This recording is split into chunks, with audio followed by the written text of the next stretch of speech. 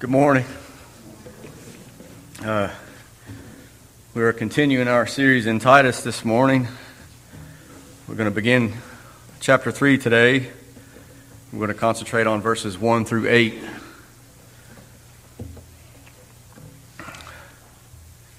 We decided to go through Titus to kind of better understand what the congregation is to look for in choosing new elders, the elders' responsibilities, and what a healthy church looks like. We thought it would be fairly straightforward, and thank you, son.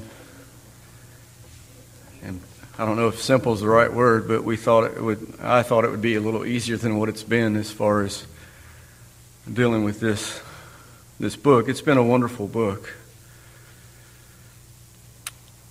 As I mentioned in chapter 1, some theologians thought that Titus should not have been part of the canon, as they would argue that it wasn't doctrinally rich, and you would have to argue that they didn't unpack it at all whatsoever to come to that conclusion.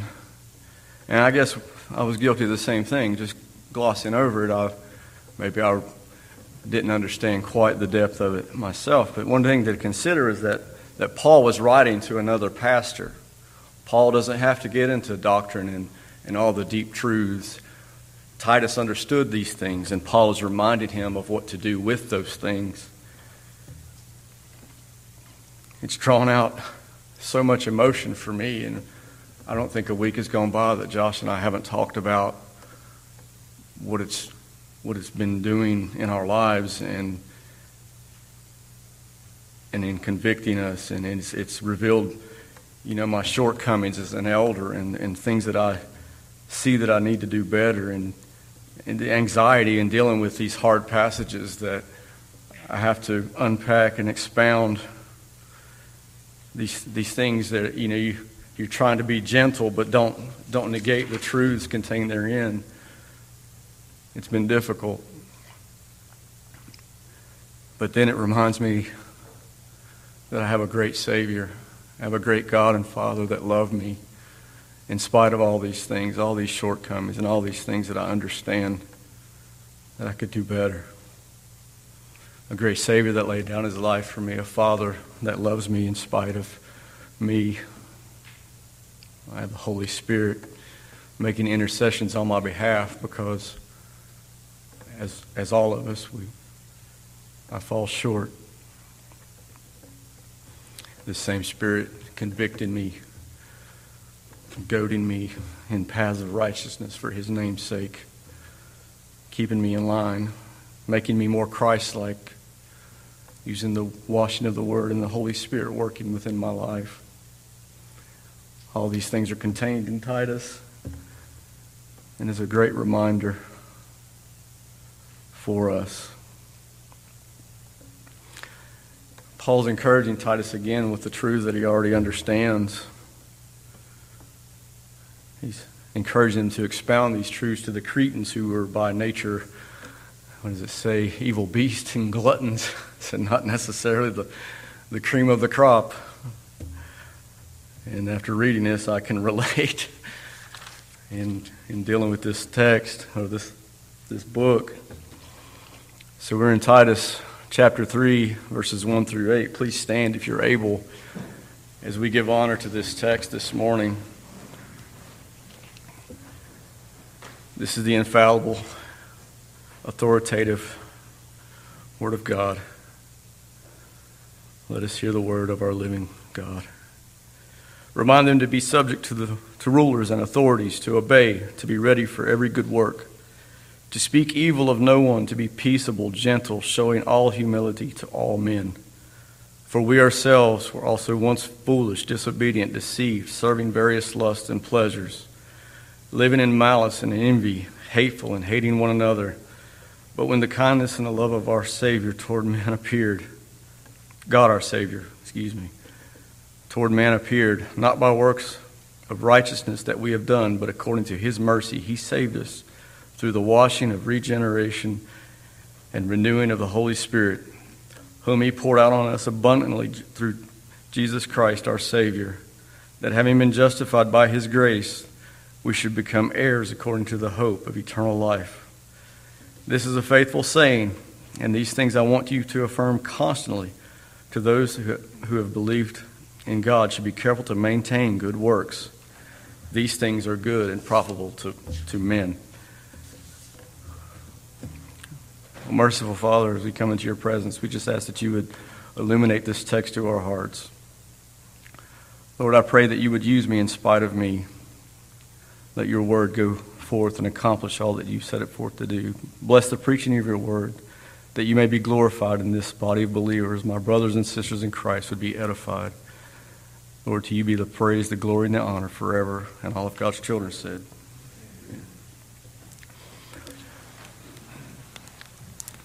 it says, remind them to be subject to the rulers and authorities. In Greek here, it's hupomenesko. That's a hard one. It's an imperative of command that applies to all the instruction that Paul's getting ready to go over. It's in the present tense, which means it's to be continual, active. He's reminding us not to be hostile toward authority. Remind here is as in the prior knowledge, to refresh them in what they already should understand or do understand, as Paul is doing the same with Titus. You understand these things, remind them of these things. In this case, the subject of the civil authority and then on to people. We're to honor people, we're to be subject to the government. And there was a religious dimension to the government, and there somewhat still is today. I mean, all of our laws are based off the commandments, and it all stems from there. Anything good, no killing or stealing or bearing false witness. All those things are illegal in our country. There's a practical atheism that ran rampant in the day, and it is still here today. In Matthew 22:21, Jesus said, render therefore to Caesar the things that are Caesar's, and to God the things that are God's. And the Jews here were trying to trick Jesus and ask him if they should pay taxes. And if he had told them, you don't have to pay taxes, he would have broken the Roman law. And on the other side of the coin, if he said, you do have to pay taxes, he was robbing God, was their idea. It was a seemingly no-win situation, and he shut them up by saying, do both. Give back to Caesar what is his, give to God what is his. And in doing so, he was saying that Caesar's face is on the coin. It's his anyway. Just give it to him. And in being subject to rulers and authorities, subjection or submission is voluntary. This is something that we do. I submit to my wife voluntarily, vice versa. It's a give and take. As part of God's sovereign rule, he would place these rulers and authorities in place for the social order. He doesn't specify any particular level of government, so all government in his mind here was to submit to the local government all the way up to the federal government. In Romans 13,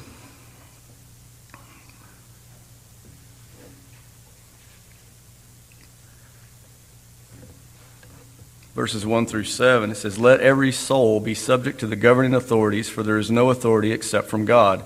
And the authorities that exist are appointed by God. Therefore, whoever resists the authority resists the ordinance of God, and those who resist will bring judgment on themselves. For rulers are not a terror to good works, but to evil. Do you want to be unafraid of the authority? Do what is good, and you will have praise from the same. For he is God's minister to you for good. But if you do evil, be afraid. He does not bear the sword in vain. For he is God's minister and an avenger to execute wrath upon him who practices evil. Therefore you must be subject not only because of wrath, but also for conscience sake. For because this, you also pay taxes, for they are God's ministers, attending continually to this very thing. Render therefore all their due taxes, to whom taxes are due, custom to whom customs, fear to whom fear, honor to whom honor. So you go back and you look at this. If you want to break this down, he gives seven reasons to submit to the governing authorities. One, they are established by God. Two, if you resist authority, you oppose the ordinance of God. Those who oppose these ordinances will suffer condemnation. Government is designed to restrain evil. Government is a minister of God for the good of society. It is divinely empowered to punish evil or evildoers. Subjection is necessary not only from wrath, but for conscience sake. These are good and profitable things for a healthy society to do. To obey, to be ready for every good work, it says. We're to obey rulers and authorities, right? It's there. We're to comply with the rules and obligations of the government right up until they're unbiblical. And then in our recent pandemic, that we've all saw what happened. We saw churches being persecuted. We saw pastors arrested. They tried to arrest even people for attending a drive-through church. It was tyranny. They were doing all these things while allowing or encouraging people to riot and burn down cities. Strip clubs were still remained open. It was okay for them because that was so-called freedom of speech, while ours was being suppressed. So up until that point, obey the government. If they tell you don't hold church, you hold church. MacArthur is in a lawsuit, I think, still with the state of California over this. They called us terrorists. They wanted to shut us down. You don't have to submit to that. That's tyranny. These same people, they want to ban guns in the name of saving children. Every time a child dies with a firearm, they never blame the crazy person that did it. It's always the gun. When the cop shoots somebody, they blame the cop, never the gun. The world, our government, is very hypocritical, but we don't slander them. We can speak of the evil, but we don't slander the person. We don't belittle them. It's kind of a hard thing to do sometimes. I'm guilty of making a joke of literally almost everything. And I don't mean to slander anyone, but in calling out the craziness that's in the world, people take it personal. And I don't really mean for anyone to take it personal, but we're easily offended, and sometimes it happens. In Acts 5, the apostles were on trial for preaching Christ, and the Sadducees not wanting to blame for Christ's death because they were placing that blame right on them. They were trying to get them to shut up, and then in verse 29, Peter and the other apostles answered them and said, we're to obey God rather than man. So right up until the point of where they were trying to hinder the gospel from going forth, the apostle says, no, we're not doing that. This is where we draw the line. We're going to continue forward. So this obedience is crucial in living a peaceful life. You guys know if you drive 100 miles an hour down 26, you're not going to like it when you get caught. This peaceful life, this obedience ends when the gospel is hindered. This obedience, we're to give every good work a reason for every good work, but willing to do things asked of us by the government. An eagerness to serve others no matter how hostile people may be toward us. I've seen videos pleading with women going to abortion clinics saying, please don't go through with this. Please don't go through with this. They're cussed. They're hit. They're spit on while trying to save an innocent life. When the abortion laws changed in many states, some of my liberal friends on Facebook were like, Christians need to step up and they need to adopt all these kids. You guys need to do the right thing. And so I looked it up. There are 2 million families waiting to adopt children. There are 610,000 abortions a year in the United States. we could adopt more than double the kids that are being murdered. And the reason why is an abortion costs $600 to $3,000. An adoption costs $30,000 to $70,000. If you could flip those two numbers, do you think there would be any abortions anymore? I think not. Now, this is probably the biggest atrocity that I can think of, right, that our government has made legal. I will absolutely say it's wrong till my dying breath. But I wouldn't go to an abortion clinic and shout down some woman who is hurting and going in there and getting ready to go through that process. I would tell her I loved her. And this is what's best for you, that you repent, that you save this child, and offer help if necessary. We're to minister to everyone, regardless of how crazy we think they are, how debaucherous their sin may be. We're to do basically whatever it takes to make society better. We can't stop everything. We can't fix everything.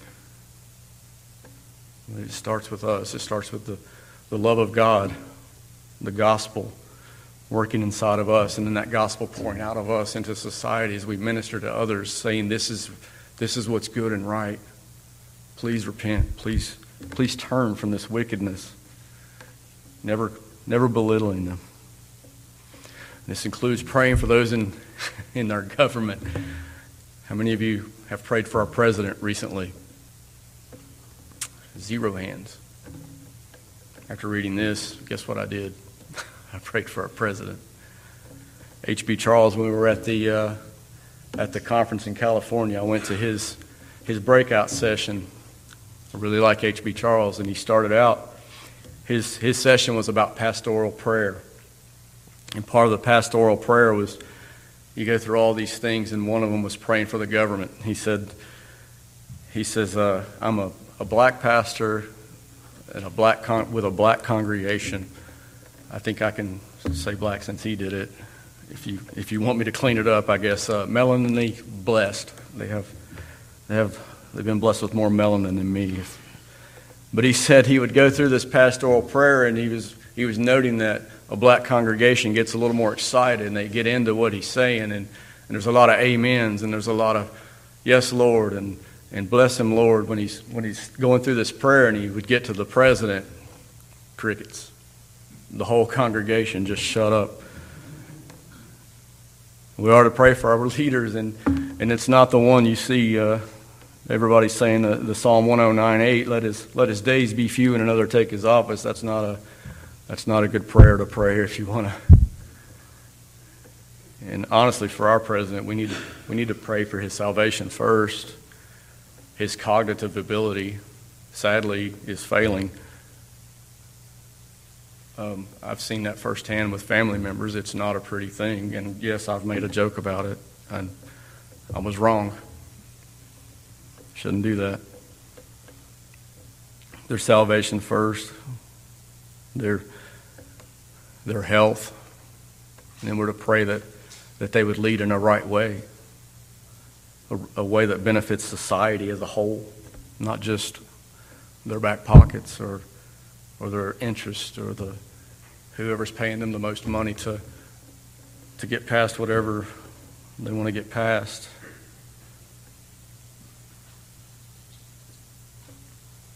If it doesn't contradict the Word of God, short story is do it. That God may be glorified. And then to speak evil of no one, blasphemeo,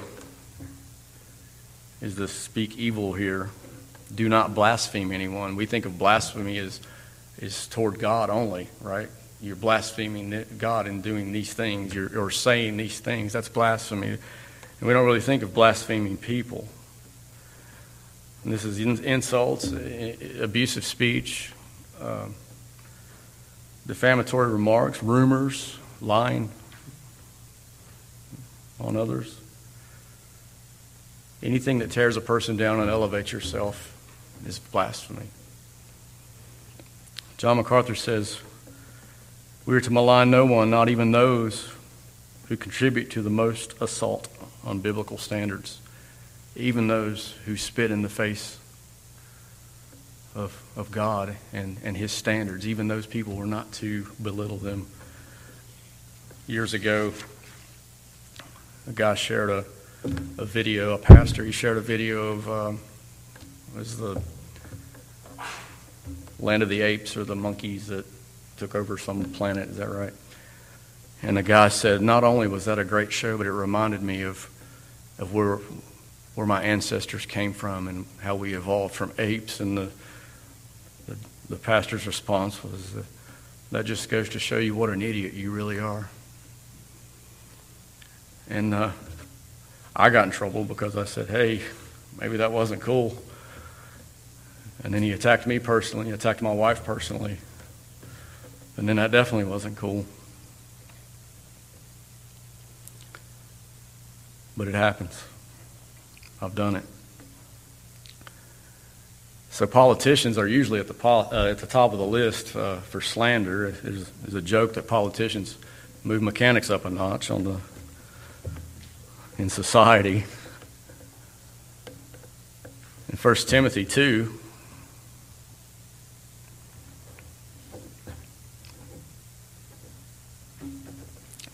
verses 1 to 4, it says, therefore I exhort first of all that supplications, prayers, intercessions, and giving of thanks be made for all men, for kings and all who are in authority, that we may lead a quiet and peaceable life in all godliness and reverence.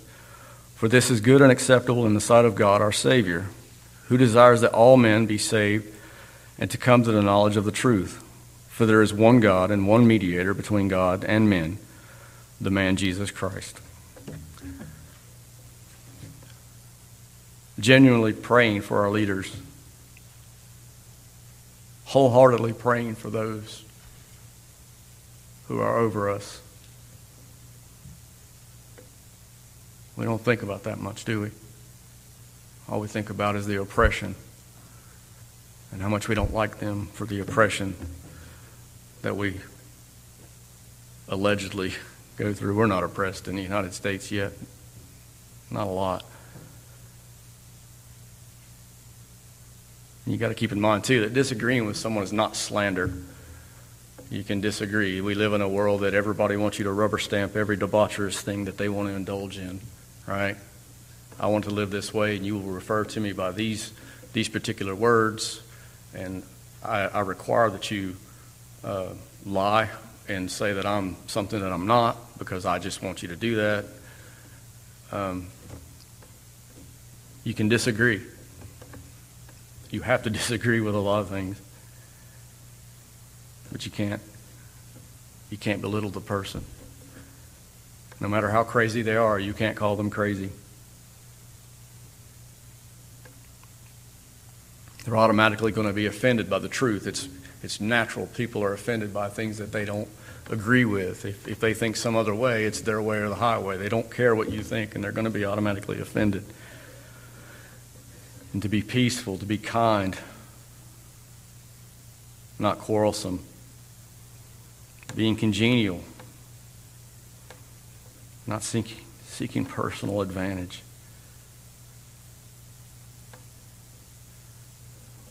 We get offended by other people's sin that hinders our relationship with them. We want to call them out, say you've done X, Y, or Z, so I can't be acquainted with you, and you're crazy, and you're an idiot, and any number of things. Another pastor told me in confidence one time that he hated homosexuals. Couldn't stand them, despised them, didn't care anything about them, not their eternal soul, nothing. He told me this. Again, I was dumbfounded. I've never met anyone that I despised enough that I would hope that they would spend eternity in hell. Or disliked. I don't think I've despised anybody that they would spend an eternity in hell. And the reality is that every human being that's ever been born, even Hitler, was made in the image of God. He was born and created in the image of God, just like every one of us, and that alone deserves a certain level of respect, as we would respect anyone. We often don't do it. We set aside our personal concerns for our own welfare, we should be setting aside our concerns for our own welfare and ministering to others, especially unbelievers. We as brothers and sisters in Christ, we minister to each other naturally. But when it comes to someone that disagrees with us or we disagree with them, we want to cut ties. We don't want anything to do with them. We want to wash our hands of it. And I'm not saying there's not a time to walk away. Sometimes you gotta move on, because if it's a fruitless endeavor, then you're just adding to their demise, their destruction. So this peaceable, when I read this, I thought of Josh, always the peacemaker, always seeing the good, always seeing the good in everyone. Gentle. Gentle here is a sweet reasonableness, moderate and fair. Treating people reasonably, genuinely, with an affection, a genuine affection for their eternal salvation. And showing all humility to all men, as in everyone you come in contact with here is, in this instance, the all means all. You know, we say that all doesn't always mean all. In this instance, it's all, everyone. And meekness is the idea here. This humility comes from knowing how truly wretched that you were. In 2 Corinthians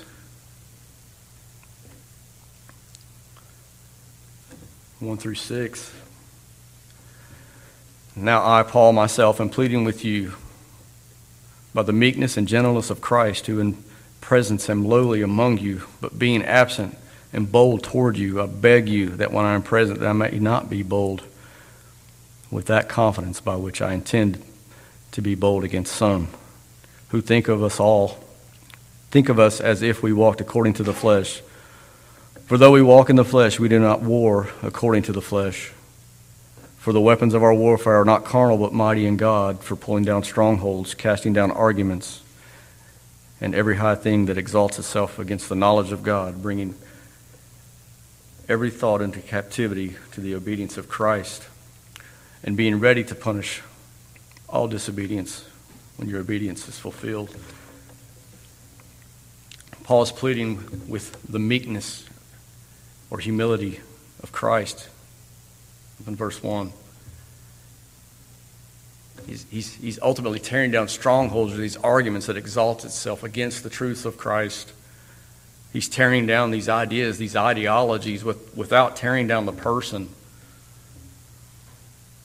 It almost reminds me of the last time, I think it was the first of the month, going in with a scalpel sharply and removing things, right? That was within the church, but it could apply here. Tearing down strongholds, removing these ideas that exalt themselves above the knowledge of God here.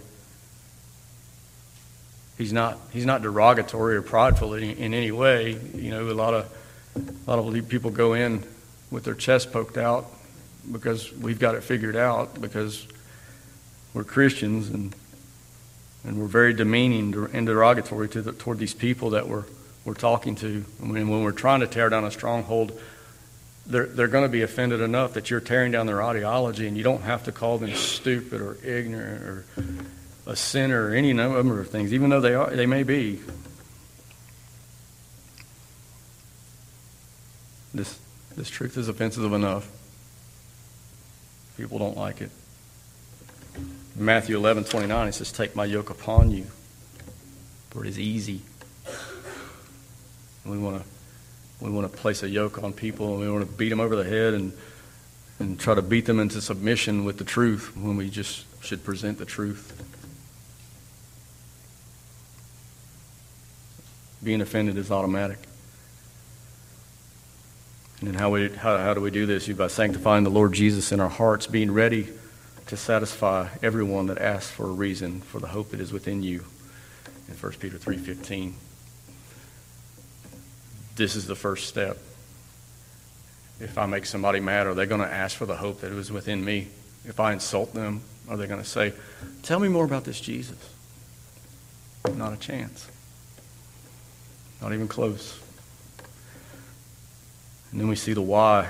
It says, for we ourselves were once foolish, disobedient, deceived. Paul has just described our attitudes toward government and all people. And now he's given a basis for us to do these things because we should be continually reminding ourselves of where we came from, our disobedience, our alienation from God. This is where we were at one time in our lives, just like these unbelievers or these people that are doing these things that we find so gross. We were doing the same things.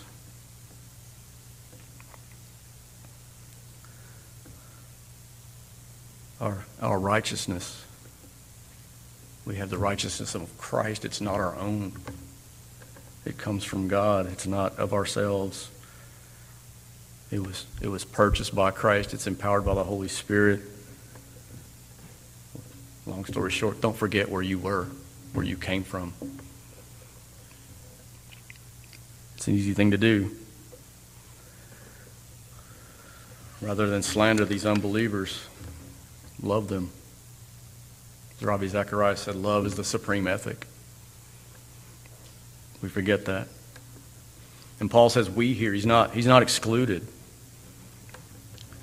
In being foolish, going our own headstrong way, no exceptions.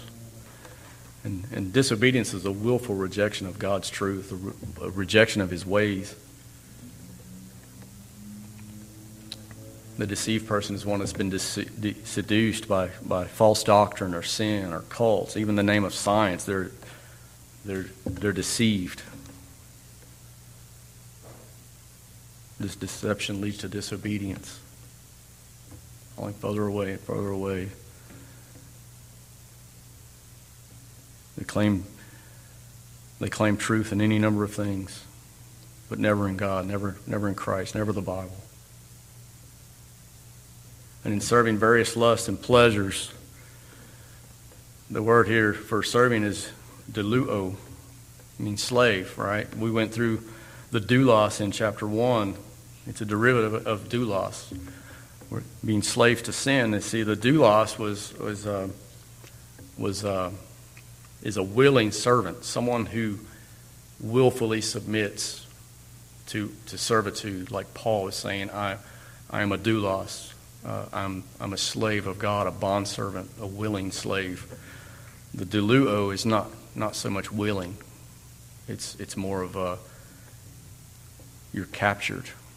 You're deceived by sin. You're caught up in it, ensnared by it, trapped by sin. It's where we were. Enslaved to this deception. We were slave to sin, living in malice and envy. Malice and envy, simply put, is evil. And envy is not being satisfied ever with what you have. And it's constantly making you want more and more and more. You're envious of what this person has and what that person has. Hateful and hating one another. Out of envy comes spite, and out of spite comes hate. Hateful people hate anyone that does not benefit them in some way. Eventually, everyone will at some time disappoint them, and in the end they end up alone because they hate everyone. Hatefulness is not appealing even to the hateful person because it just becomes reciprocal. I hate you, you hate me. And it goes on and on and on. Families fall apart from hatefulness. I'm not getting what I think I deserve from my wife, and she's not getting what she deserves from me, and it turns bitter and it turns into hate. Hateful adults raise hateful kids, and hateful kids grow up to be hateful adults, and it's just a vicious cycle on and on and on.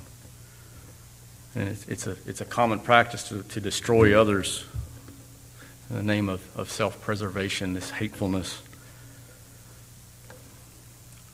and then return the favor. And bitterness, and it just keeps feeding and feeding and feeding. We were living in darkness, blinded and separated from the truth of God. And in this, we've manufactured the world around us today, this hateful, hate-filled world that we live in. we did it. For Christians, love should be at the forefront. God loved us when we were wretched sinners. And that love should pour from us.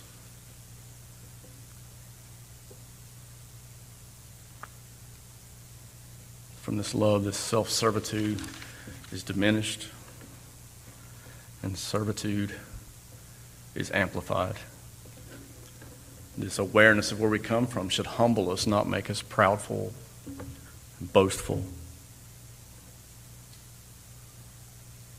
We should be more compassionate, as Christ was compassionate toward us, being dead, made us alive. We really can't expect to act any differently than we did. And we look at the government, our nation as a whole, and complain they are not adhering to how many times have you heard this, the Judeo-Christian principles that it was founded on. We're expecting these sinful people, unrepentant people, to hold to a standard of righteousness, these Judeo-Christian principles, they call it. We're not a Christian nation, not even close. We're a nation with Christians in it, but we're not a Christian nation. These principles were adopted from biblical truths, but we strayed so far from it. We can't expect anyone to live in a way that is contradictory to their nature. And in reality, the sinners are going to sin. It's natural. It's what they do. And then we as saints that have a new nature that despise sin, we still sin. And you look at Romans, Paul. Romans 7. 15 to 19 here.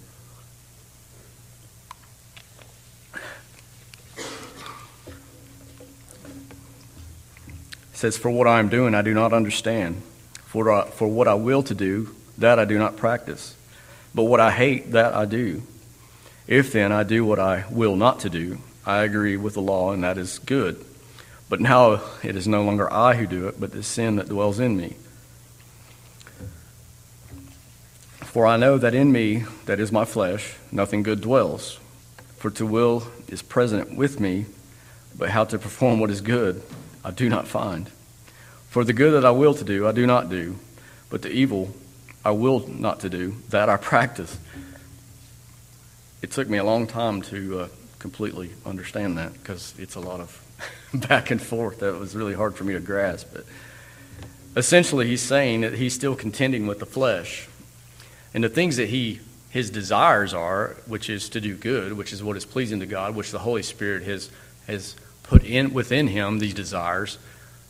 He would like to do those things, but he's contending with the old man, the flesh, and he fails, just as we do.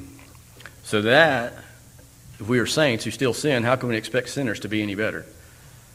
It can't happen. We like to hold others to a standard that we can't even keep in all reality.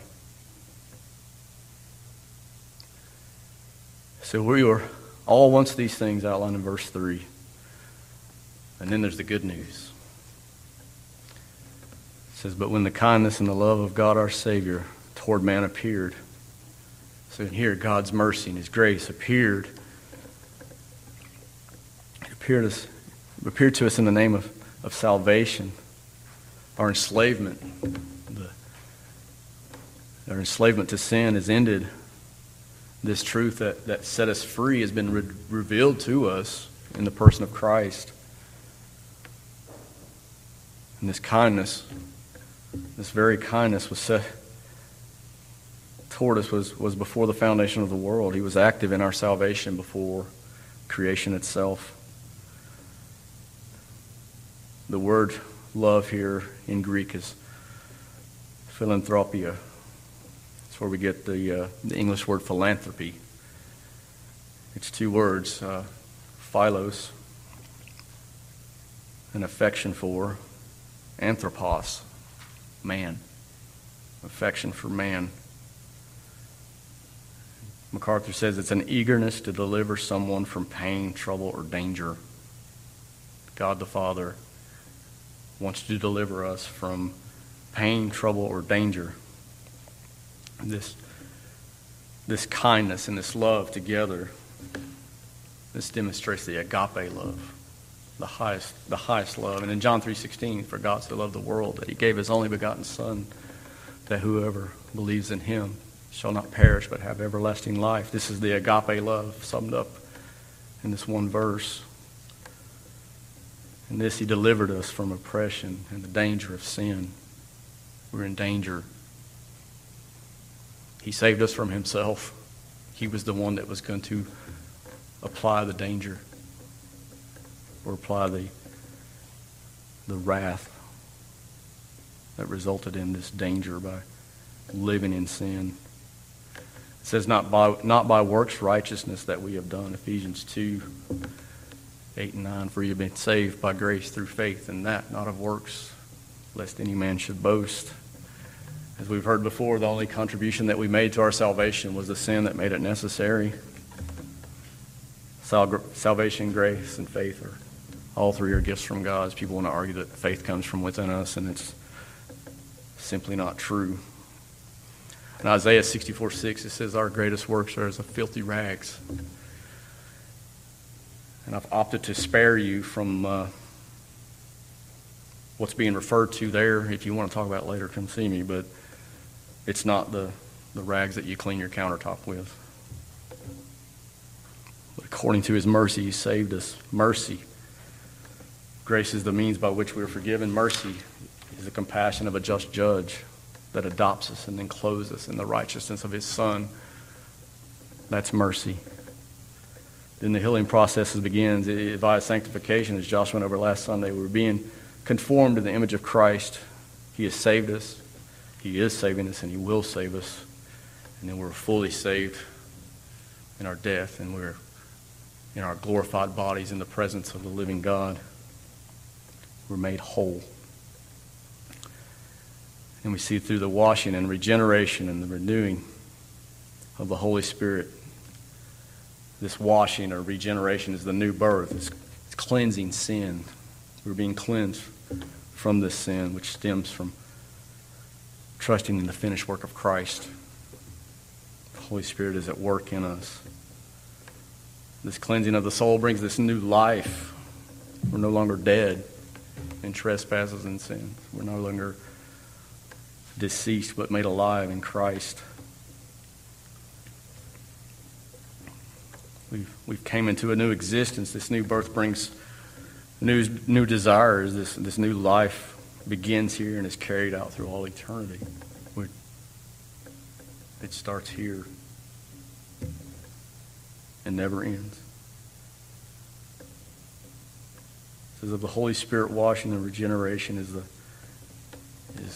simply the Holy Spirit at work in us in whatever capacity, reminding of the truths of God, sanctifying us, making us more Christ-like. And it says the Spirit of God has been poured out on us generously, being saved from the frustration and this enslavement. It's then empowered by the work of Christ. And it says who he poured out on us abundantly through Christ Jesus our Savior, this liberal amount of grace, this grace upon grace, grace, always grace, continually washing and the regeneration, again by the finished work of Christ. This one at which salvation is made possible. This is the only way. In verses 4-6 here, we see the triune God at work in our salvation. Verse 4, the love of God the Father appeared. Verse 5, the work of the Holy Spirit is revealed. In verse 6, by the means which it has made all possible, Christ. All working together. He is just, and his justice is satisfied in Christ. We were sinners and deserving wrath. in hell. And it says we know the wages of sin is death. We've earned eternal death. And the wages in reality are a debt. And this debt will be paid by us in hell or by Christ. There's only two options there. And you think of the thieves on the cross on either side of Christ. That's all humanity represented there. You have the sinless one. You have the unregenerate one. And you have the one that was saved by grace through faith in almost an instant. All of humanity, there's only three. There's only a sinless one, a sinner, and a saint. That's it. All represented right there. Christ is the only substitutionary atonement accepted by God. If you want to kind of remember it, God thought it, the Son bought it, and the Spirit wrought it. He brought it to fruition. It's a joint effort. Three in play. A joint effort by one. That's the Trinity at work. It says that being justified by His grace. We like to think that being justified means as if we had never sinned, and it's not really the case. It sounds kind of warm and fuzzy, but it's really not the case. Justification is a legal term. It means declared or made righteous. It can't be as if we had never sinned. It's just that we are found not guilty. We're not guiltless, but we're released from the guilt. Our debt is paid. It is finished, as Christ said, by God's grace, apart from any effort on our own. Nothing we did. Justification is synonymous with salvation. John Calvin says this is what does he mean by the word justified? The context seems to demand that its meaning shall be extended further than to the imputation of righteousness.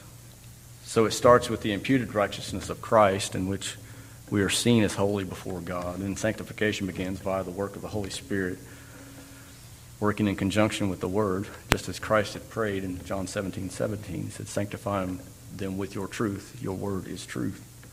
This is the work of the Holy Spirit.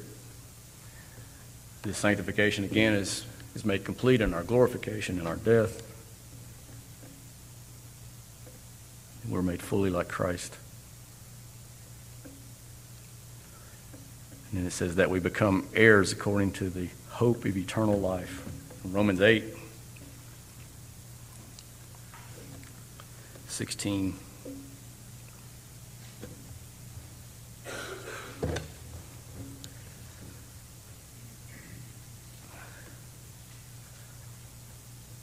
It says the Spirit Himself bears witness with our spirit that we are children of God.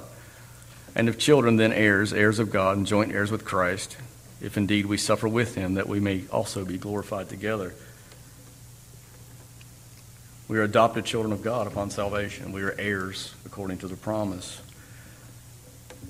We are joint heirs with Christ. In Galatians it says there are neither Jew nor Greek, slave nor free, but all are one in Christ Jesus. He goes on to say that we are heirs according to the promise of Abraham, the same heirs as the Jews have had since the promise was made. And then we go to Romans 9, and he says that not all of Israel are Israel.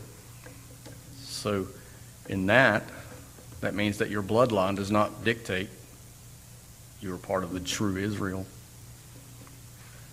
The true Israel are those who are in Christ, those who have placed their faith in the Savior that was to come or the one that had came, all through history.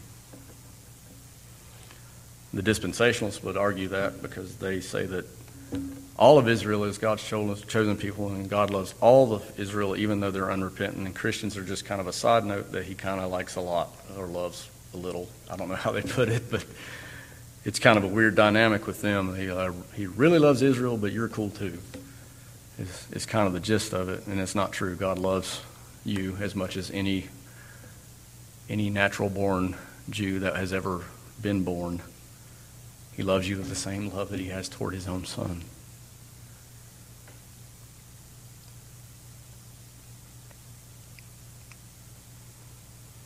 We are heirs according to the same promise. We are Israel. And some people will say that's replacement theology. It's not replacement theology. It's just plain theology if you read. This is the hope of eternal life. Each member of this household of God has an equal inheritance in the riches of God.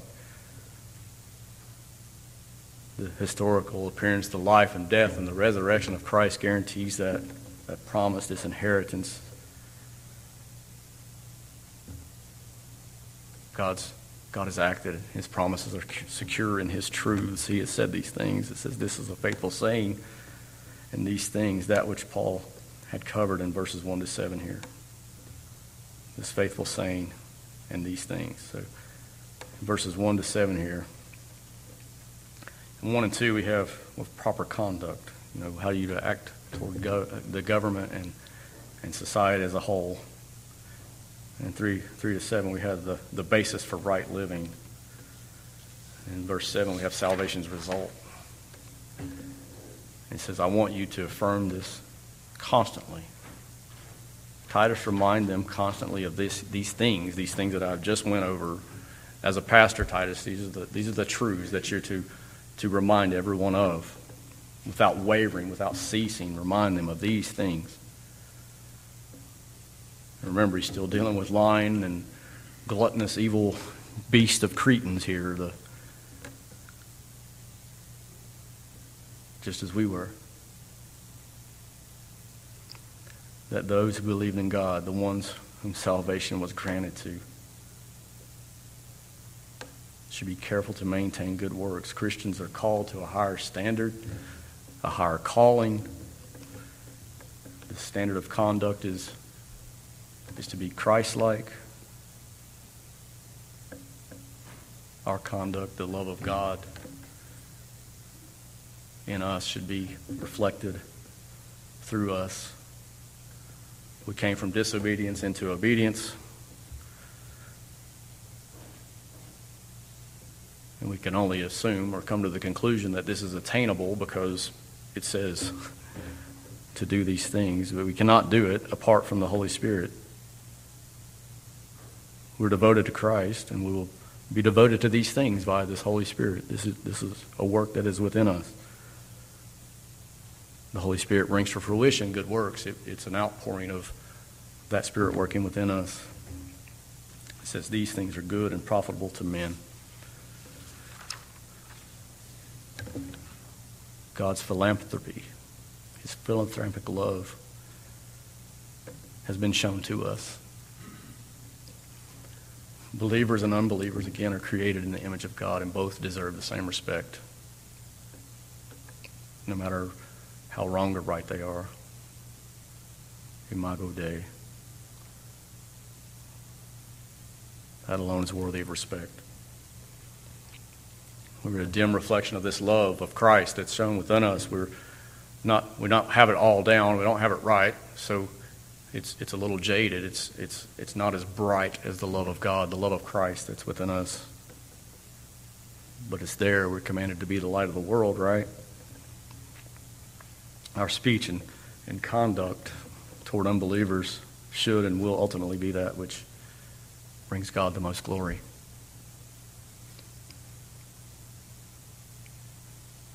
You can really sum this whole section up. When Christ was asked what was the greatest commandment, He gave them two. He said, love God and love people. For this love is the supreme ethic. From that, everything else stems. Let us pray. Merciful Father, we thank you so much for this Lord's Day. We thank you for your word, that we may receive instruction and reminders of how you would like for us to be, that which brings you the most glory and honor. Lord, we thank you for the Lord Jesus Christ, who died in our place, that we may even know you, that we may even come into your presence to even pray to you. Lord, I just ask that the sermon would not end here, that we would pray for our leaders and be kind to all those around us. And Lord, let us give a hope for that which is within us, which is Christ, that we may share your love. And we love you and we praise you. It's in Christ's name we all pray. All of God's children said.